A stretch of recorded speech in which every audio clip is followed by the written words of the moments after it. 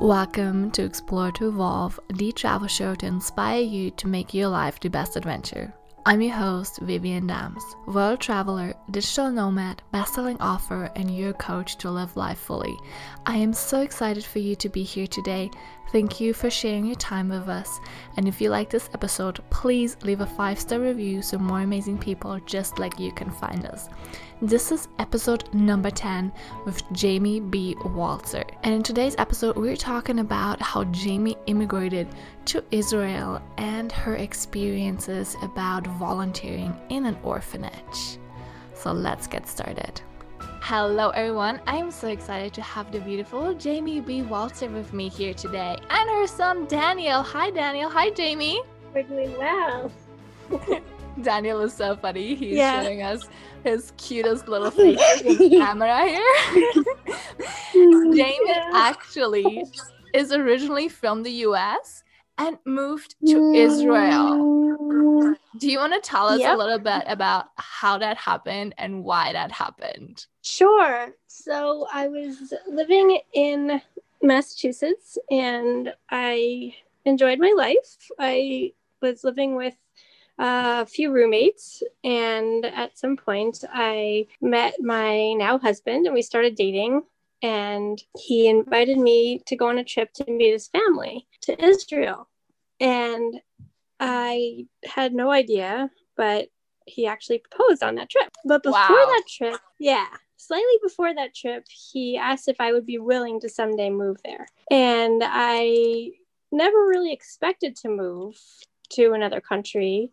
I always thought that I would settle down somewhere near my parents because their parents were also from the area and several generations. So I never really had a reason to move, except that my boyfriend that I loved happened to be from another place, and we had to choose a place that would work well for both of us, and we couldn't choose both to settle down permanently. I mean, except for the fact that we can visit. So I thought, well, if he's moved, then if I move too, then we'll have that in common.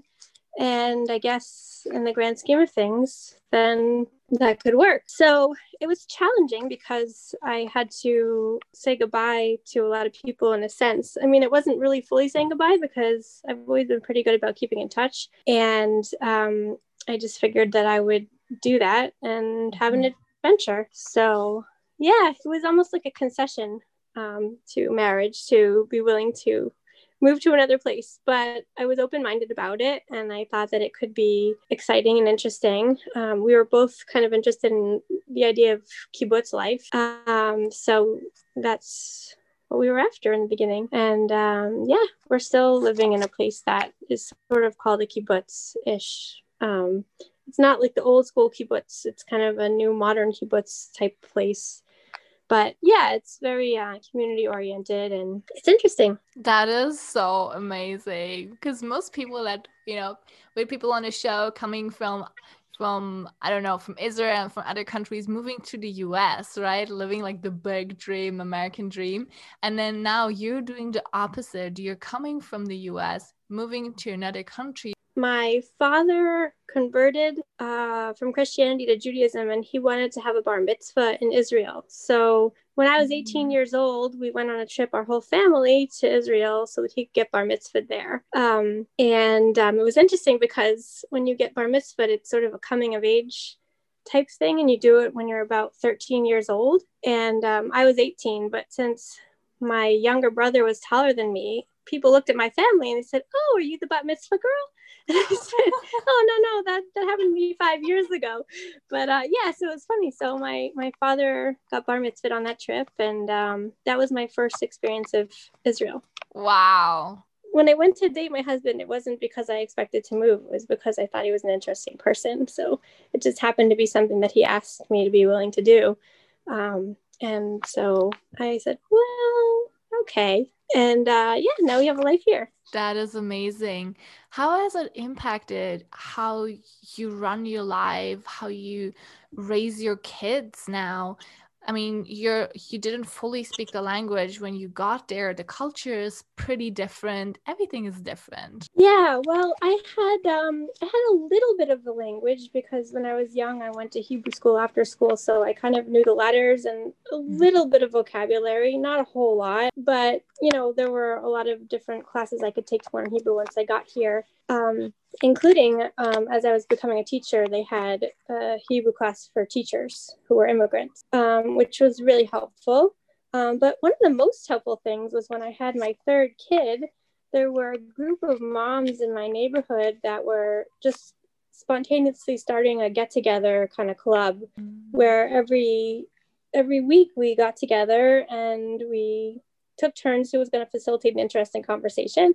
And we all brought something yummy to eat. We all prepared something little that we could all share. And we took turns who was hosting it. And just every week we'd kind of like rotate where we were meeting. And I'd say there were about 10 to 15 of us, depending on the time. And yeah, it was all Hebrew. And at first it was just sort of hard for me to follow the conversation. But I think that was one of the biggest places where I felt like I got some conversational Hebrew.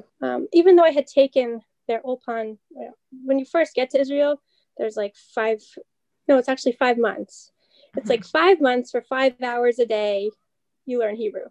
Wow. But I happened to be pregnant at the time that I moved. So I did 2.5 months and then I had a baby. And then I did the other 2.5 months after that. So that was my second child. Yeah. So learning the language was definitely a step.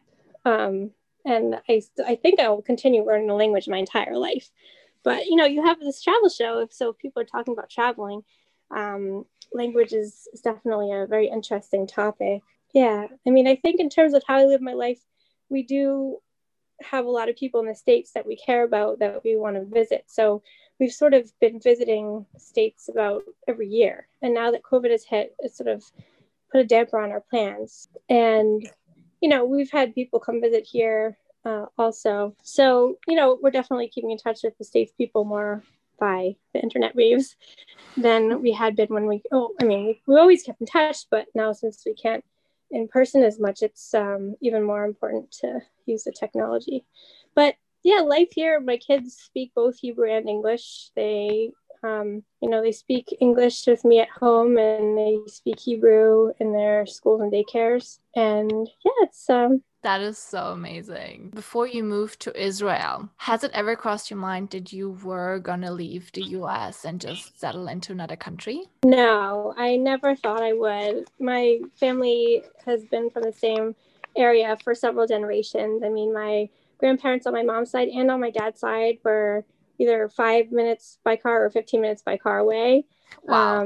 I had extended family gatherings in my local area. Like I always felt quite rooted to where I grew up, and I wasn't unhappy with where I was living. I mean, the Boston area is a really fun place, and I had lots of friends from growing up that had moved back, or people from college that I was hanging out with there, or so I had no problem with the Boston area at all. It wasn't like I was trying to run away from something. I just was trying to follow my love. That's pretty much what happened. That's so yeah, beautiful. But thank God I can still keep in touch.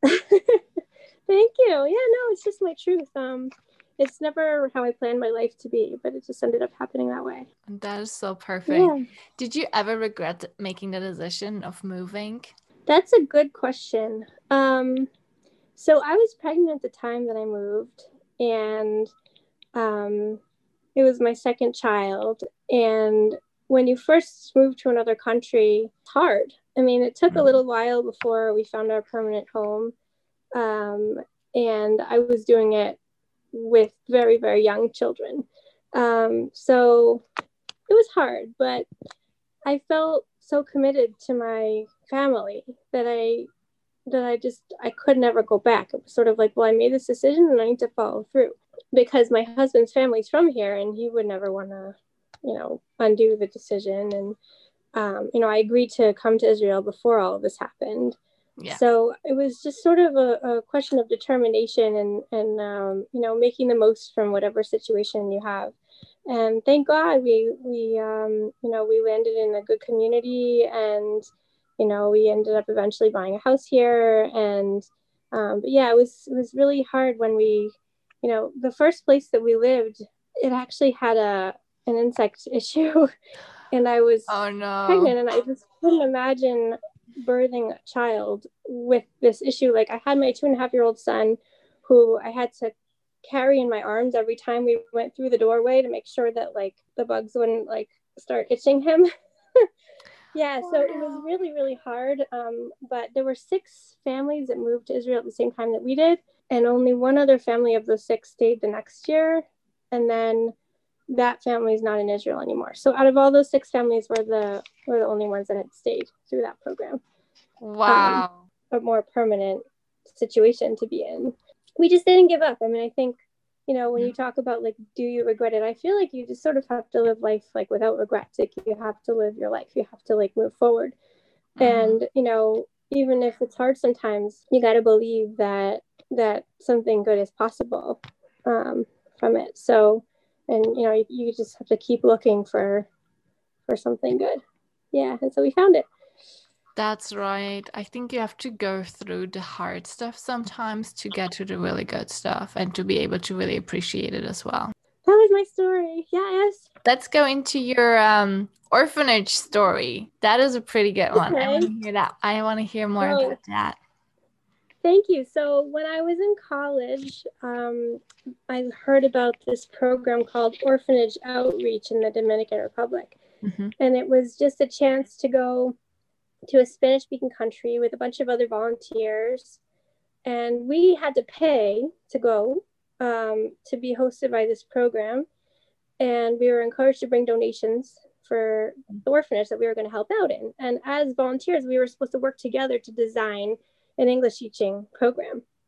And it was really interesting. So I went, I was the only one that I knew that was doing this, but I had been told about it by someone else that had gone to my college. So it came with like good references and everything, the program. And yeah, it was just this guy who originally was from America. He found the orphanage and he said, hey, would you like me to bring some college students from America to come visit you and help you learn English? And they were like, sure. So he just sort of started this program, and it was really cool because as a recent college grad, it was interesting for me to kind of help define what we would be doing together. And the kids were just adorable. I mean, we like, some of the biggest memories I have are that the kids used to all stand in a big circle and run around and dance and say Spanish chants, and all the volunteers would just kind of get swept away and join in. And we created this passport program where they would get stickers for learning certain words on their passport, and then with certain passport stamps they were allowed to bring it to the donation store and buy things like that the volunteers had brought in their extra suitcase. So yeah, it was just interesting. Like, we all came up with that together. That is pretty amazing. So everyone was encouraged to bring other items or clothing or toys that the kids could then purchase with these stamps. Yeah. So I mean, they didn't buy it with real money; they bought it with their learning stickers. Yeah. But yeah, it was encouraged that we bring a lot of shoes, because I guess shoes are hard to come by there, or at least the place that we went to. Yeah, so I brought like a whole extra suitcase worth of shoes that I think I bought at like a secondhand store or something like that. Yeah, and all the volunteers weren't supposed to drink the water there because like our bodies were different, like not used to the water where they were. And I just remember feeling kind of bad because a lot of the volunteers would want to drink the water that we were drinking, and I felt like I wanted to give it to them. But the people that were doing the program, like the water was more expensive, and like they don't need it there because they're not used to having this extra special water. So it was just one of those situations where I felt like I was in an ethical bind. Like, I don't want to hog the water from these kids. Yeah. So yeah, it was interesting. But yeah, and we used to play baseball, and yeah, it was a really great program. I liked it. That is amazing. What else did you learn from this program, or how did it impact your outlook on life? Well, it definitely had me thinking about how people have different circumstances, and I sort of started questioning some of the things I took for granted, like where I grew up, a lot of people wear rings and earrings a lot and things like that. And after that trip, it was almost like, why are we doing that? Like, we don't need these things. Yeah, that was one thing that crossed my mind. I don't know. It was the first time I slept in mosquito netting. I wouldn't say that the orphans that lived there had a tough life. Like they, in a sense, they had each other and they had fun, and they had a lot of support from where they were living. So it's not like we went to this, poor unfortunate place. It was like we went to a place to have fun and to give language, and very interesting. That's interesting. Yeah. Do you feel that the volunteers actually have a really big impact on the projects that are run in these countries, or do you feel it's also very much impactful for the volunteers that come to the country and are actually, having fun and having a different experience? It definitely impacts both. A lot of the kids would run around and say, "Hey, come take a picture with me." It was like they wanted to, like, they loved the cameras. They just loved like posing for cameras. And it definitely impacted the volunteers because, we were, a lot of those kids had never seen a beach, and we went on a field trip with our program to a beach. So it was like the first time that they'd ever been to a beach. And, as volunteers, we'd been to a beach plenty of times. So it was like just being able to witness them enjoying that for the first time was quite interesting and amazing. But yeah, I mean, yeah, I definitely think it impacts both in a lot of positive ways. The point is that you kind of get out of your comfort zone and you go and experience something different. You see that there's another way of living in the world. Yeah, I mean, I definitely think if you want to do something like that, there's a lot of programs out there. You can do your research and figure out, I don't know what's going on now with COVID and everything, but it's definitely valuable in terms of giving flexibility to move to another place, to not necessarily always have things the way that you expect them, and to be able to adapt to a new culture and a new place. And Jamie, you're also doing something really interesting now with COVID and with restaurants being closed. Can you tell us a little bit more about your new projects and your new in-home adventures? Sure. So I was most recently a teacher, and as schools were closing and opening and closing, and I just decided that I wanted to do online teaching instead and became a coach. And as a coach, I thought, okay, so in what area can I grow myself? And I have 3 young kids, and as a teacher, I was working a lot of hours, and I did as efficiently as possible, making everything as nutritious as possible. But when I had a little bit more time, I was thinking, well, maybe I can take a nutrition course. Even though I had already taken a nutrition course as part of my teacher professional development, one of my schools had a class where all the teachers came together and learned about nutrition and health so that we could teach our students that, and it would kind of have a ripple effect through the whole community. So I had that training, and then this more recent training I took after COVID started was taught by a Stanford professor on Coursera, and has a certification at the end. And so the 2 courses had some things in common, plus other life experiences and cookbooks and things like that. But I basically really wanted to go to a restaurant, and we couldn't because restaurants were not the safest place in COVID. And I thought, well, you know what? We can still go to a restaurant. We can make a restaurant in our home.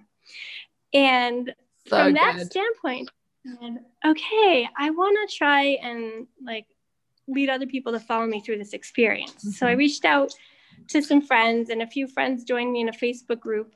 And I just started going on practicing Facebook Lives and just sort of having fun with it. We were all advising each other. And so basically, I'm going to do a masterclass soon. Mm-hmm. to guide people to have these kinds of experiences. And I'm really looking forward to it.